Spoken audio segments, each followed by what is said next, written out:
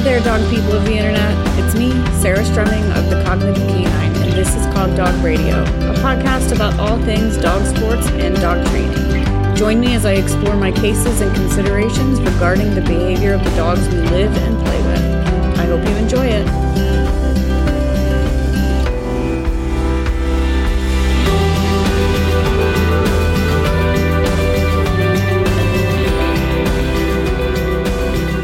Hey everybody, I just wanted to take a minute before your podcast starts to talk about something very important to me. Black Lives Matter. I, Sarah Strumming, am committed to anti-racism, and the companies that I oversee, the Cognitive Canine and Cog Dog Radio, are also committed to anti-racism. I recognize my privilege here, and I recognize that I have a platform where I can use my voice, and I intend to do so in such a way that combats systemic racism, because it absolutely affects the field of dog training, and it's time that everybody with a platform uses it for good. I'm going to link a list of resources for ways that you can support Black, Indigenous, and people of color, and also just some educational resources that I've found helpful in my anti-racism journey. And I hope that we can all stand together to dismantle racism in dog training and therefore in the world. Cheers.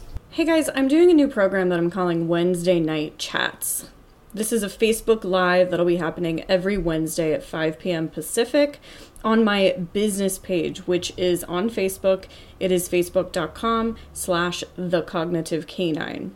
I hope that you'll join me over there. We're going to be talking about basically all things what to do with dogs in a pandemic. How do we prepare our dogs for when our lives go back to normal? How do we socialize puppies right now? And if we can't get out to do a decompression walk, what are we supposed to do?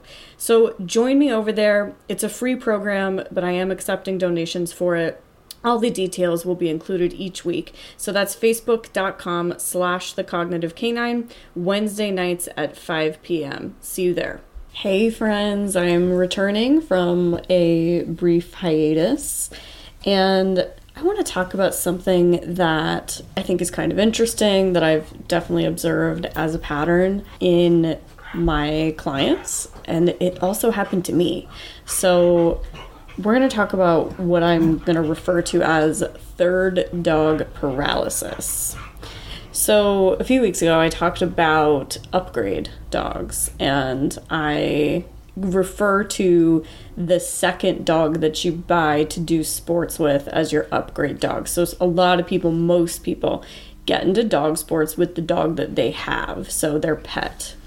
And they enjoy themselves, they have a great time, and they decide they're going to intentionally acquire a sport model next time. And then that sport model is their upgrade, and a lot of times that leads to a rude awakening. It leads to a lot of problems. It leads to, people figuring out that if they're going to have an upgrade dog, they need to also upgrade their skills. So we'll link that episode in the show notes, and I hope that you'll check that one out too, because this is kind of the follow-up to that, which is that you have your lovely first dog who is maybe not very fast, but fast enough. Maybe you put a championship title on them, maybe you go to nationals, etc.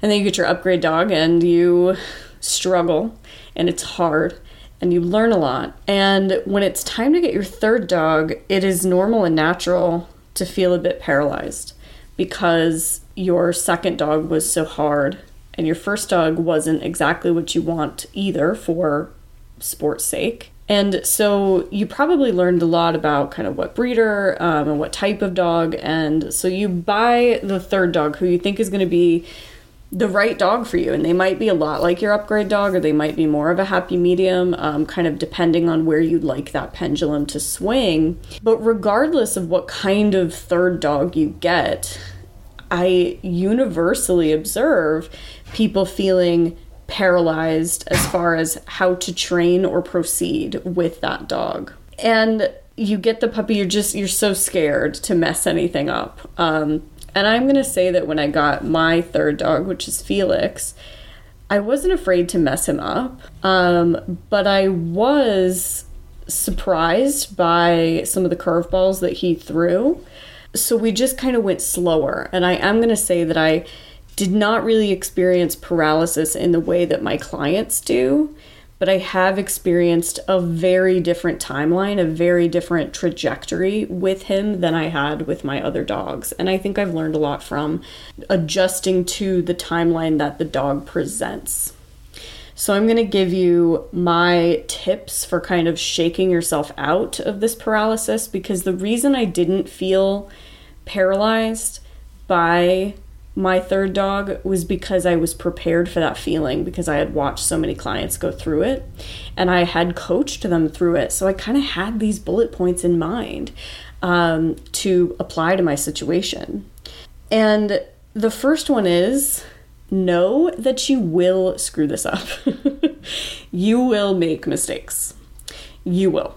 So just kind of, rather than being so scared to do anything because you're scared to make a mistake, know that there will be mistakes, that is an inherent part of the process. They're going to come, and you're going to deal with them as they arrive. I'm going to be a complete nerd for a second and quote Harry Potter. Actually, I'm going to quote Hagrid from Harry Potter. Hagrid says to Harry, "What's coming will come, and we'll meet it when it does." And that's been kind of one of my dog training mantras, especially in raising a puppy. It's been a mantra for me in other areas, other tougher areas of my life as well. What's coming will come, and we'll meet it when it does. So keep that in mind. That's one that, I jot that one down in my training journal sometimes when I feel stuck. What's coming will come, and we'll meet it when it does. So you're gonna mess up, and you're also going to learn from that mess up, and you're also going to get out of it. You're going to get to the other side. So that's number one. Know that you will make mistakes. Accept them, embrace them, just give them a big old hug and take them in, because that is how you will learn. And then to piggyback off of that point, don't forget you're not in this alone. There's help. Whatever the problem is that you're experiencing, there is help for that problem. With online learning being available now, you can learn from the trainer that you need to learn from. The fact that they geographically may not be accessible to you doesn't matter like it used to. So remember that. Know that there is help for you. So what's coming will come. We'll meet it when it does, and we'll get help if we need that help. So just don't be afraid to reach for that help. Know that there's help, and know that you will reach for it early and often. Okay, don't try to fly solo. There's so much great help. I don't try to fly solo. I have great in-depth training conversations on like a weekly basis with people who are geniuses. And sometimes I can't figure out a problem until I talk it out with a colleague. It's very important to kind of build your cabinet so that you can reach for that cabinet when those things show up that are difficult. So our next point is, the only timeline that counts is your own. So if you buy a sport puppy and the litter mates are, running full courses by 10 months of age, and your puppy is still, learning how to be a dog, understand that the only timeline, again, that matters is your own. If you're the person whose dog is running full courses at 10 months old, because that's your timeline, then that's what matters for you. So don't feel pressured one way or the other. What works and what's right for you and your dog at this time is the right way to go. So don't be pressured by other people's timelines. Don't be pressured by competitive goals at this, when the dog is young. Just recognize that the timeline will always shift.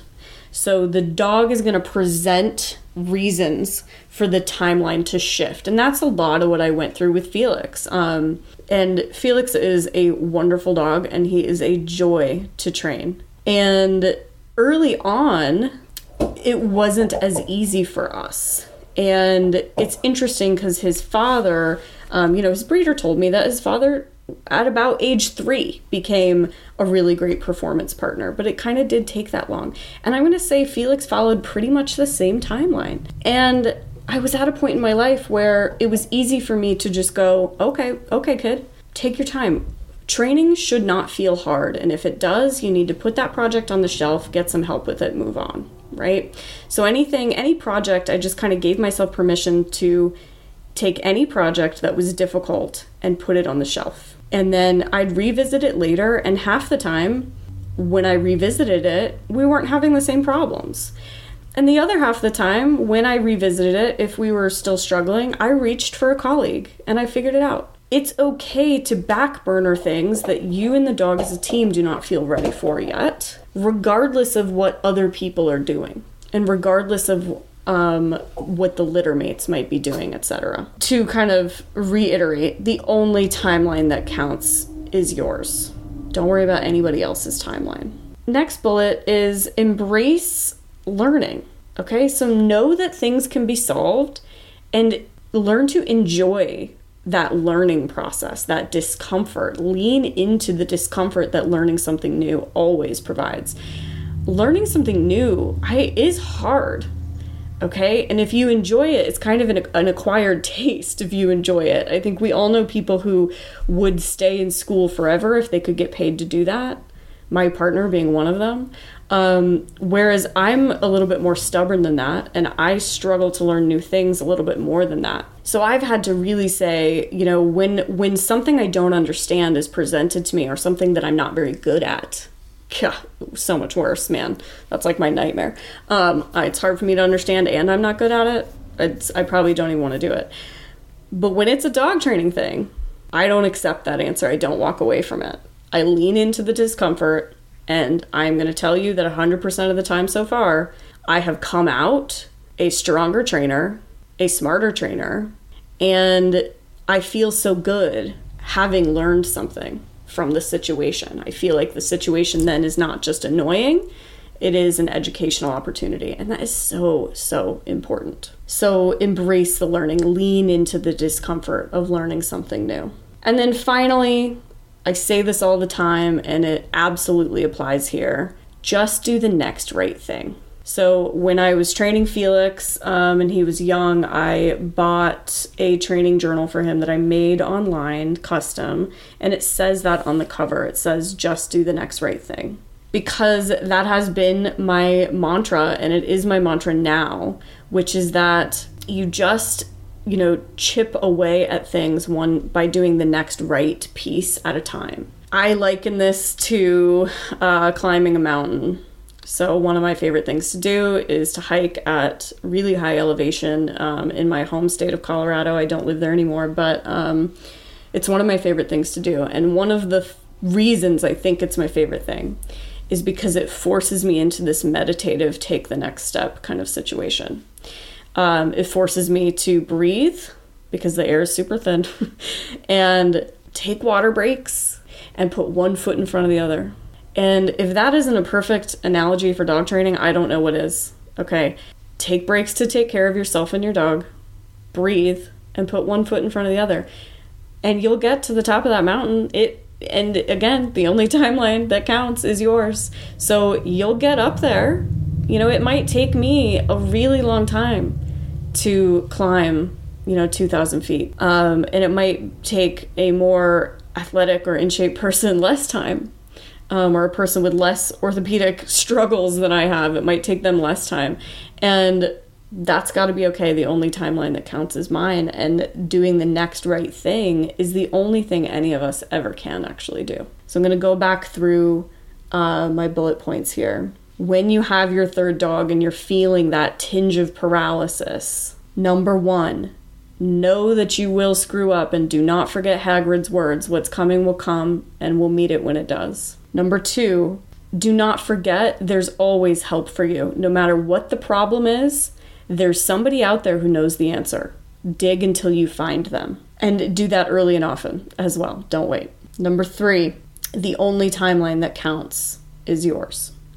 The only timeline that matters is the timeline that works for you and your dog. Number four, lean into the discomfort that is learning. Lean into that. When you feel uncomfortable with a task, it's because you're learning something new. Okay, Brene Brown calls it an FFT, which is an effing first time. I learned that on her podcast. Genius. So now I just go, oh, this is an FFT, right? So I'm trying to teach something new. I'm trying to train the dog something I am struggling with.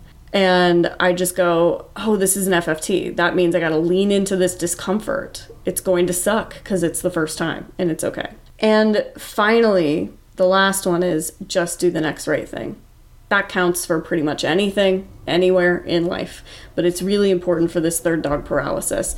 Just do the next right thing. And sometimes the next right thing is don't train for a week, right? Don't train for a month. Just go on a hike, feed the dog cookies, whatever. The next right thing for me right now, recovering from surgery, looks like sometimes going out to my training studio and training both of my dogs through like 2 or 3 turns, when their normal amount of turns is more like 7 to 10. Sometimes the next right thing is walking really slow through the woods while my dogs run and run and run. Sometimes the next right thing is taking a day off and, you know, just jamming out to the new Taylor Swift album. Like, that can be the next right thing too. Always just do the next right thing, whatever it is that's in front of you, and you will get there. You will get to the top of that mountain if you keep putting one foot in front of the other. Love that third dog, embrace that third dog, and don't let fear paralyze you. And I'll catch you on the flip side. Alrighty, I've got some Patreon questions. This one comes from Kristen. Can we unpack the duration marker good? I know many sporting dog trainers use it to tell the dog they will be reinforced in position and to continue doing what they're doing. I really struggle with seeing the benefits of it. I recently watched a video clip where Susan Friedman discusses its place in animal training. If I recall, she really had some questions about its relevancy, since we could simply split the duration into workable pieces for the learner. Glad you're back. Hey, Kristen. So let me give everybody a little bit of background in case they don't know. A lot of people use what they're calling a duration marker in dog training, and it's essentially a marker that informs the dog to stay where they are because the food is coming to them. So rather than when I click, the dog is released to go for the food. If I say good, I want my dog to stay where he is so that I can feed him in position. Dr. Susan Friedman is certainly correct that there are other ways to achieve duration. I do find that the duration marker is helpful for some of my human learners to be clear in their food delivery for their dog that is in place. I actually only use it in fitness work when I want my dog to stay on a piece of equipment. So like, let's say they've got, they're doing a bridge between 2 donuts. I don't want them to jump off the donuts to get their food, but I do want to feed them through the behavior because I might want them to hold that bridge for 30 seconds. And while my dogs have stays that are that long, I build those stays by using that marker rather than releasing them to food. It builds different behaviors for me. So if I build the stay by using a release to reinforcement, which is how I train my stays in general. It's how I train my stay for agility. It's how I train my 2 on 2 off static behavior. Is I reinforce with release to food, which is exactly what Friedman is saying we should be doing instead. It builds a more explosive behavior then for me. So the dog is like this coiled spring of anticipation, which I do not want on my fitness equipment. I want the dog to always be in kind of deliberate, methodical movements on the fitness equipment. So that's where I use it. And I gotta tell you, I don't use it a lot of other places. And if you struggle to see the benefit of it, Kristen, then don't use it. That means you don't have a need for it.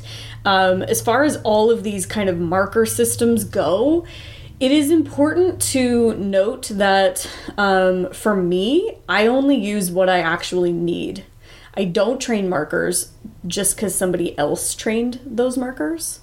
I train them as I need them. So if I'm training and I go, wow, I wish I had a way to tell the dog to just wait because I'm bringing the food to them, then I teach them that.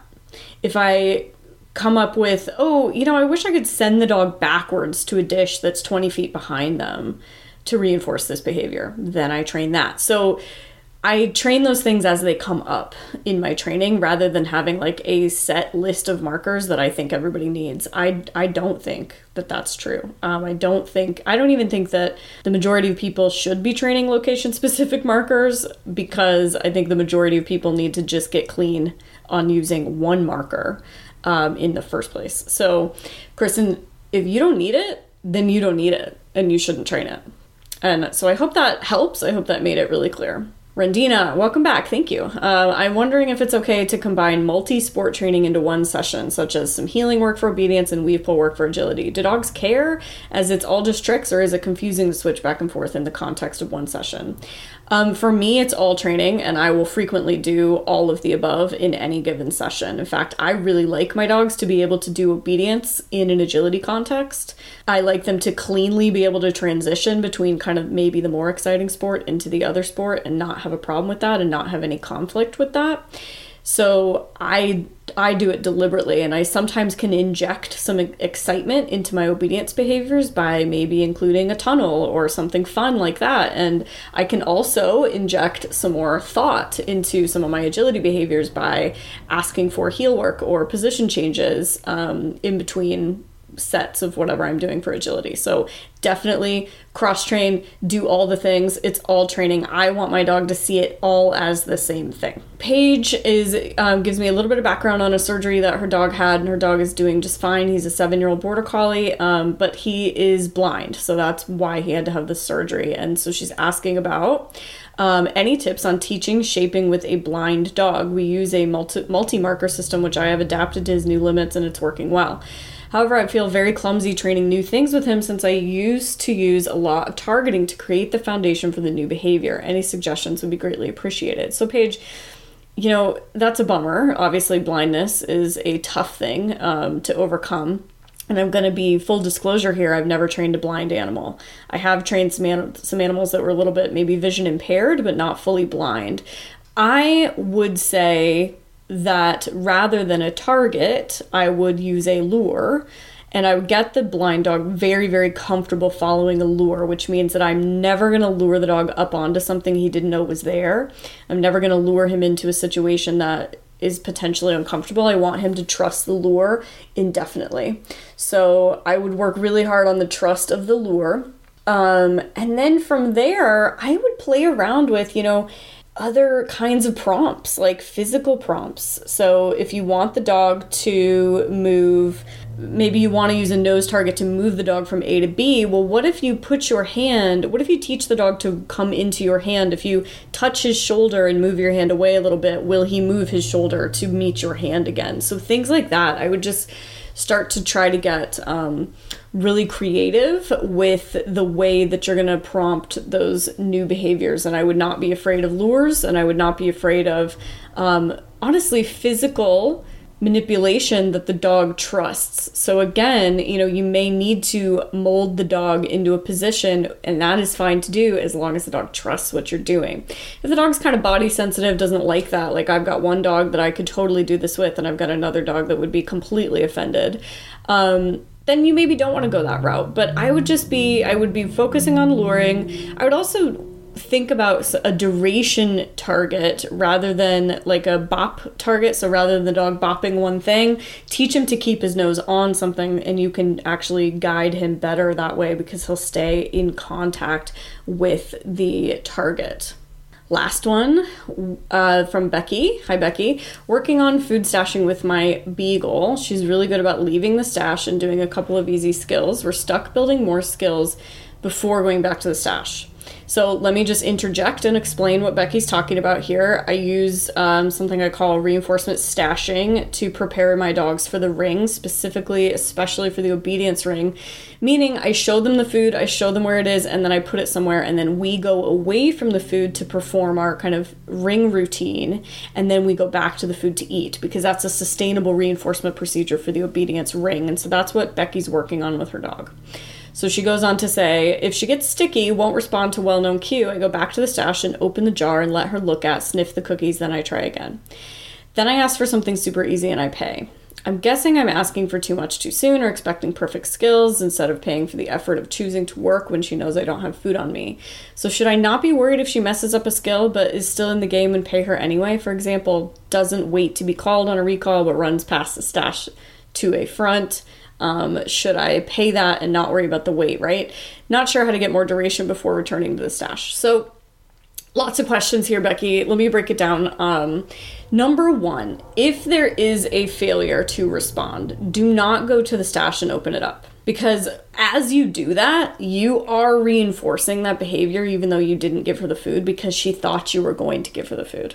And then when you don't, you're just disappointing her, basically. So you're probably weaving some yucky feelings in there. So I would stop going to the stash and admiring the food. I know that that's something that people do.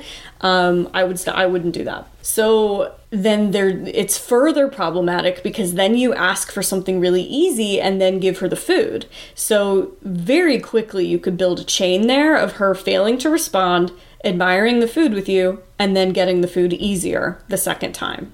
So I would scratch that procedure. If she fails something that you expected her to get right, just ask her for something else and make a mental note of what she failed and move on. So let's say you're doing a drop on recall. You call her, you say down, she doesn't down, she keeps walking and comes into front, tell her she's so cute and good, sit her and lead out again. So basically just put her in a sit, tell her to stay, walk across the ring again, and then maybe actually do a front that time, pay the front, things like that. Or maybe do it down, or if she misses, let's say, a utility signal, just give her the next signal. Just pause, definitely have a pause inserted in there, and then give her the next signal.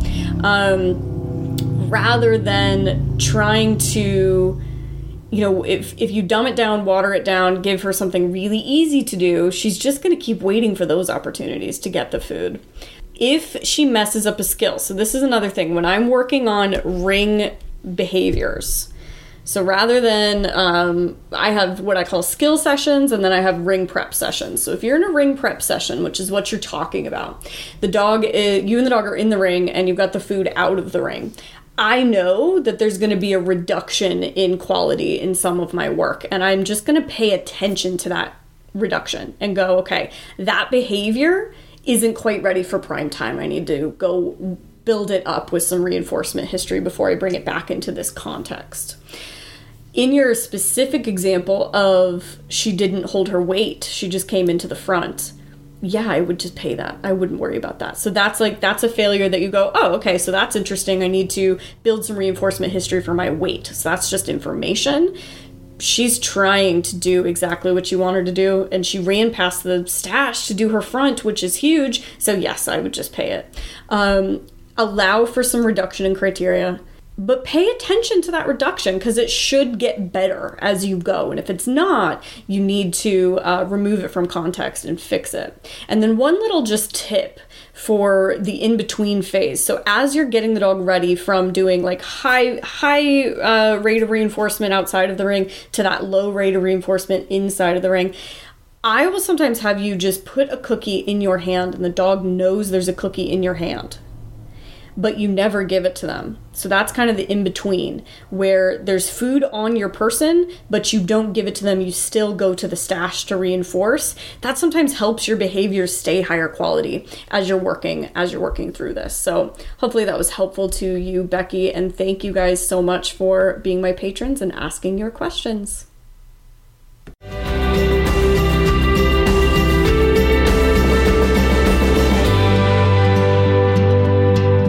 Thanks for listening. Be sure to rate, review, and subscribe in the podcast app of your choice. If you're interested in supporting this podcast, being a part of the CogDog Radio community, and getting access to all kinds of extras, head over to patreon.com/CogDogRadio to become a patron.